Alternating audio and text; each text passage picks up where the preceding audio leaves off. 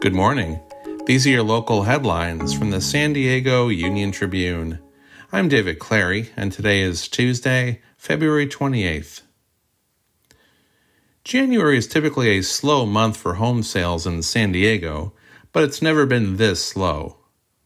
There were just under 1,700 sales in January, CoreLogic reported today, which was the lowest ever recorded in data going back to 1988. It indicates that homeowners who are looking to hold on to lower interest rates are staying put. Meanwhile, rising rates are making what homes are available unaffordable for many buyers.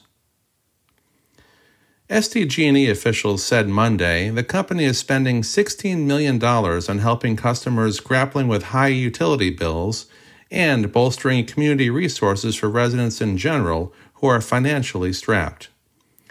The funding for the two programs will come from shareholders, not from ratepayers. Orange County Transportation Authority officials said Monday they need $7 million to study possible solutions, including realignment, to protect the 7 miles of endangered coastal railroad tracks from Dana Point to the border of San Diego and Orange counties. Weekday passenger service has been suspended since September, when new movement was discovered in a landslide along the beach at San Clemente.